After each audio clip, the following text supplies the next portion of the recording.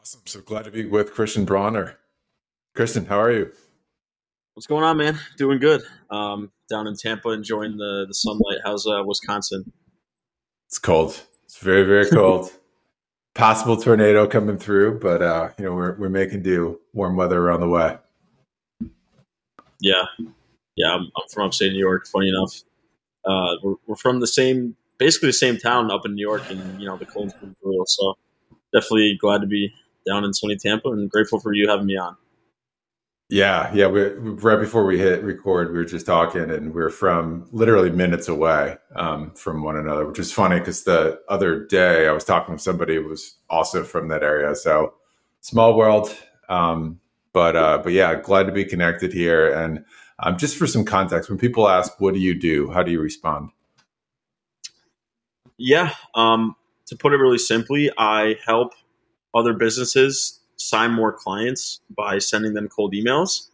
And traditionally, whenever someone asks me that, I'll just look for like the nearest thing around me. Like, for example, this water bottle. Like, if this company wanted more clients, we would basically help them get in touch with restaurants, bars, grocery stores, and get their water bottles into more retail locations. That's pretty much how I explain it to someone who's not super familiar with marketing.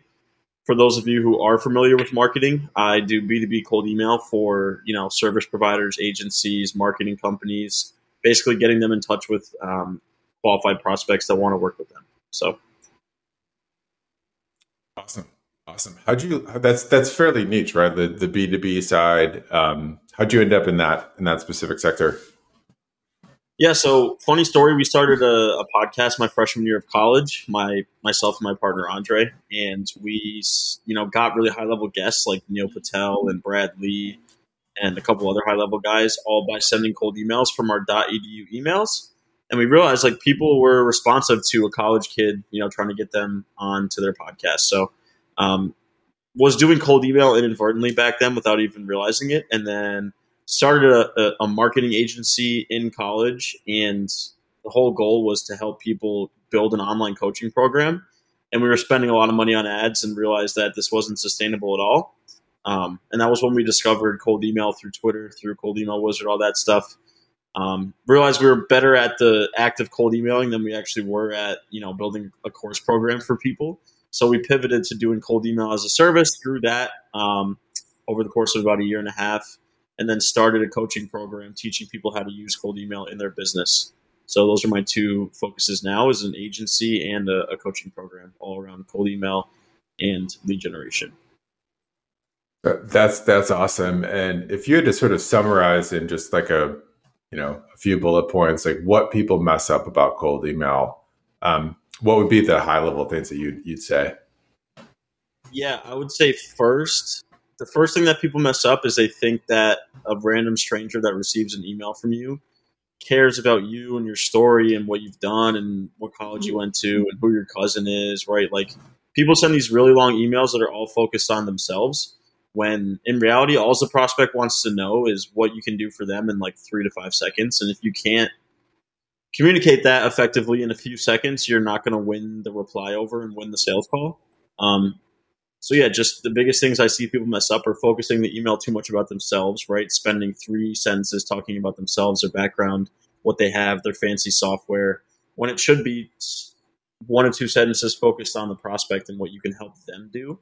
So the biggest 2 things are too long of an email and too much of a focus on yourself rather than your prospect. I think are the 2 big things that people mess up. That's high level. And then obviously there's technical mistakes like people using different fonts and bolding words and just sending like links and emails and making it really messy. But high level strategy is definitely too much, like I said, focused on themselves.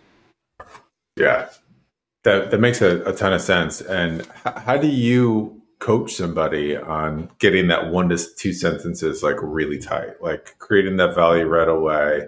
What's the hook look like? How's that sort of connected to the subject line? Walk us through like how you think about those pieces so that you can just hit that value right away. Yeah, I always advise people to follow a framework where it's like personalization. Like, notice you're also from Albany, New York. Really enjoy going to the Saratoga race course during the summer. Personalization.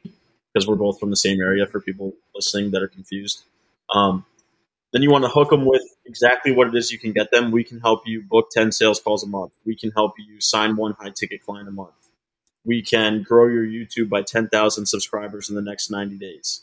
We can help you achieve X, right? And then if you have a guarantee, add that in as well. So we can help you achieve, 10K new YouTube subscribers in 90 days, or else you do not pay. That's the hook. So notice you're from Clifton Park, New York. Personalization hook, we can help you add 10,000 YouTube subscribers guaranteed in 90 days. CTA, call to action, are you open to discussing further, right? You want to keep it very concise, very succinct. Don't waste any time talking about, like, if you're listening right now, you're like, oh, well, I don't know how you get me 10,000 subscribers, right? That's completely fine. You want to save the majority of your offer and the really nitty gritty of it for the sales call or for the back and forth email conversation that you have with the person once they respond. The only thing you want to do with the initial email is make it short enough and valuable enough to where they want to respond, and then let the follow-up and the sales calls handle the rest of that, if that makes sense. Yeah, that makes a ton of sense. And one sort of connected strategy, and I don't know if you still use this or not, but you reference on your YouTube channel the 1-2 punch, which has kind of similar to what you're sort of discussing here. Can you walk through how that strategy works? Yeah, so like I said, a lot of people want to tell their life story in the first email, and I like to do what I just outlined, where it's like personalization, hook, CTA, and you're like, well, what if I have case studies and want to elaborate on my offer? Something that you would traditionally write in email 1, I kind of realized, like, why don't I bump this down to email 2? So my second email is a lot more long-winded, where it's like case study, elaboration, CTA straight for a call. And instead of pitching that in email 1, I'm now pitching that down in the second email. And then my original first email is just really short, where it's like 10K YouTube subscribers or you don't pay. And that's like the entire email. And I call it the 1-2 punch because the first email that you're sending is kind of like the hook or the jab, right? Where it's like you're putting out a feeler, seeing if you can just get a response from the prospect without really spilling all of your, revealing your hand, right? Because if you pitch all of your service in the first email, every follow-up you send, they're going to be like, oh, this guy's spamming me, unsubscribe. Their flag is raised that you're pitching them.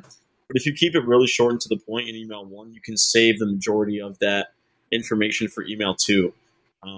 So basically just a way to give yourself a 2-email chance at getting a response instead of putting all your eggs in one basket up in email 1. And if you don't get a response to email 1, like I said, the prospect's going to know that every email after that is a pitch. But with my strategy, the first email is vague intentionally to give yourself that first chance of getting a response. And if they don't answer, you give yourself the second email to kind of hit them with the hook and get a response that way. So basically just giving yourself 2 chances. That makes a ton of sense. Yeah, that makes a ton of sense from the client side. And as somebody that's sort of been on the other side of those cold emails, I mean, you notice that 99% of them are just terrible, right? So, they're exactly what you said. They're filled with way too much content. It's not irrelevant. It's really sort of written from the point of view of what the person wants rather than the respondent.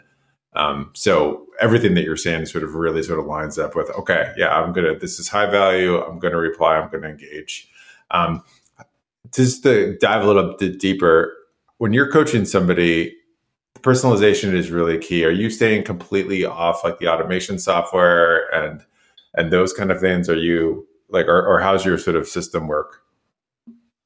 Yeah, so all of our emails are automated through a sending software, so we're not sitting there typing out 500 emails a day, right? It's all through a sending software, but like I said, the copy is concise enough and personalized enough to where it's not, coming across as really spammy and salesy, right? Obviously, we still do get responses from people like spam or unsubscribe me, right? Like those angry emails are bound to happen in the outbound marketing game. It's just the way it works.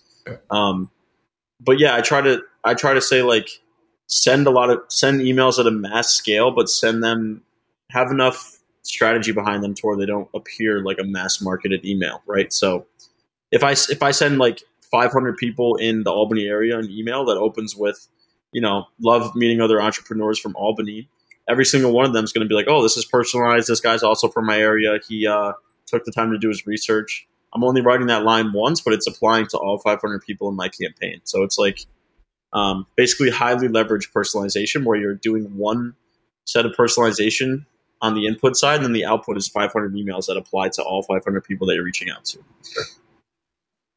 Yeah, that makes a ton of sense. And that way you're not really sort of messing with like the ConvertKit style fields and then potentially sort of making it more complicated than you need to.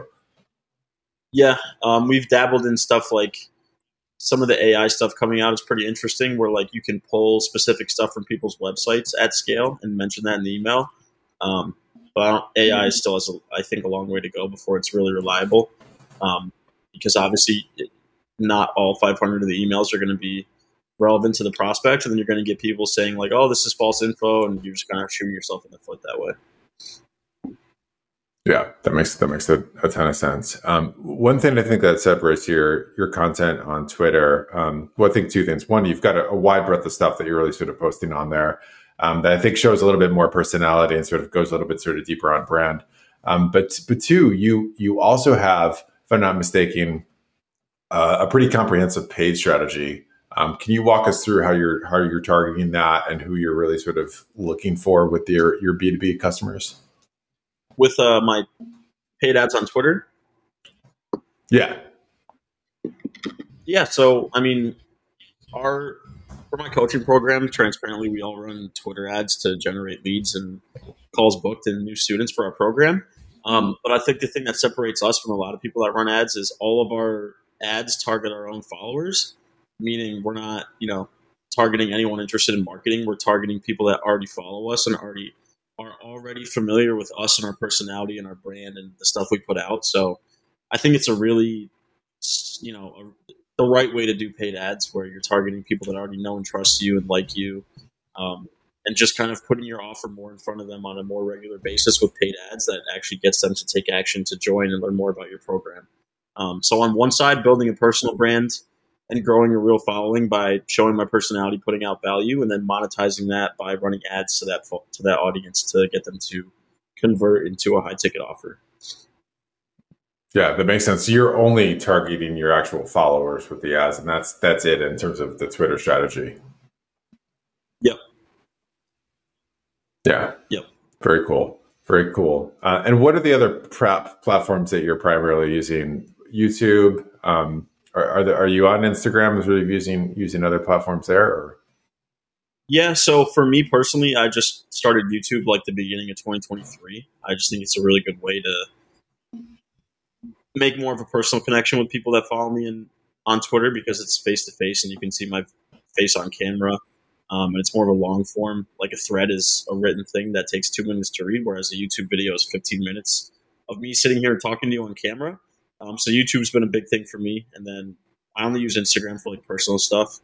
And then I used to post a lot on LinkedIn, but I've been turned off on LinkedIn just because of how it just got really disingenuous with people sending automated messages all day long.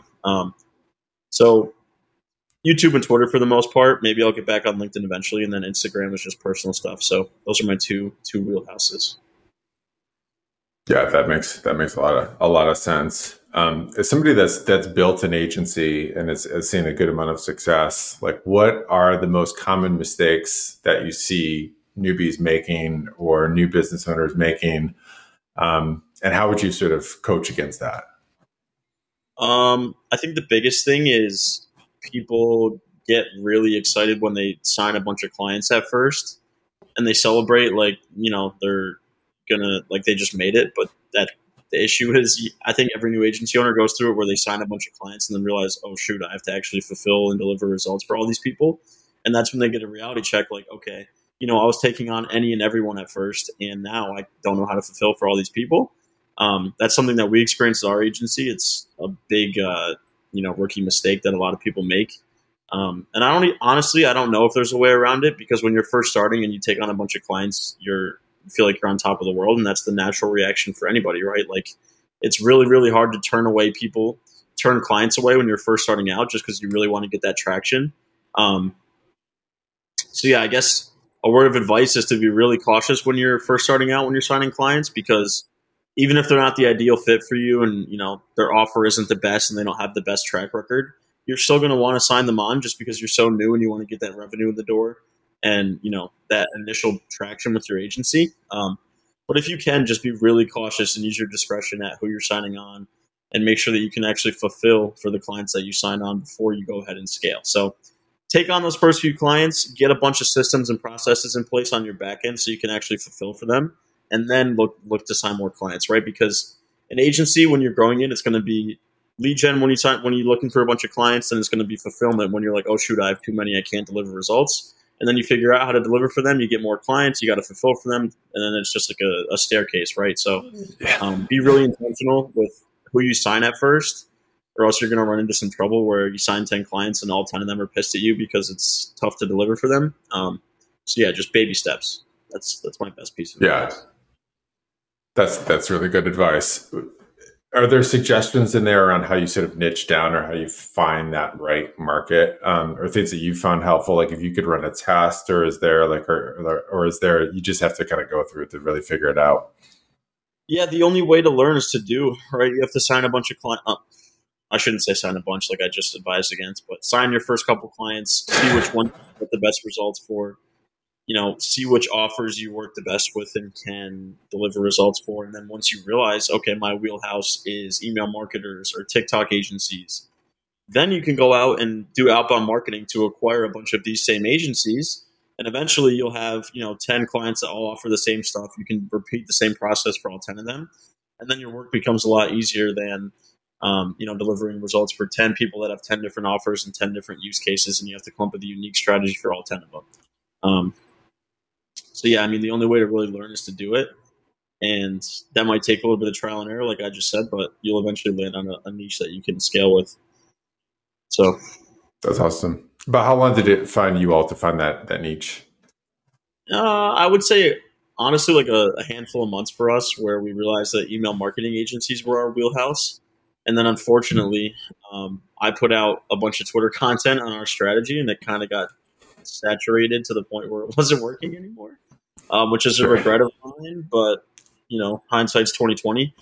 So it took us a couple months to realize that we were really, really good working with email marketing agencies. And then, like I said, the market got a lot more saturated and it was harder for us to get results for them. So we eventually scaled back out and realized that, like, for the most part, B2B marketing agencies are where we operate the best. So yeah, it took us a couple months, and then we actually had to scale back out and go more broad and then niche back in again. So it's always an iterative process. Your strategy is always going to be evolving.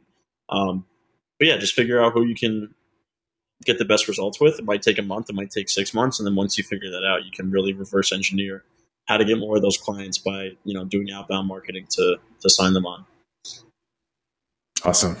Well, this has been incredibly valuable. Where can people find out more about you and consume your content and all that good kind of stuff? Yeah, so I would say the best places for that are on Twitter. My handle is at CBWritesCopy, WRITESCOPY, CB Writes Copy. Sorry, CB in front of that. But yeah, I'm really active on Twitter, always posting, putting out a lot of threads, a lot of random thoughts that come to my mind. I also answer DMs on Twitter if it's a good DM and not a spammy outreach message. And then YouTube, I think my handle is also CB Writes Copy on YouTube. You can find more of my in detailed stuff on cold email. I really, really try to keep it valuable and value driven on my YouTube. So yeah, those are my two main places to find me and connect with me and ask me anything you want to know about cold email. So awesome. We'll make sure to link those in the show notes. But thank you for the time. It's been awesome chatting with you. Yeah, thanks for having me on, man. Awesome. Sweet.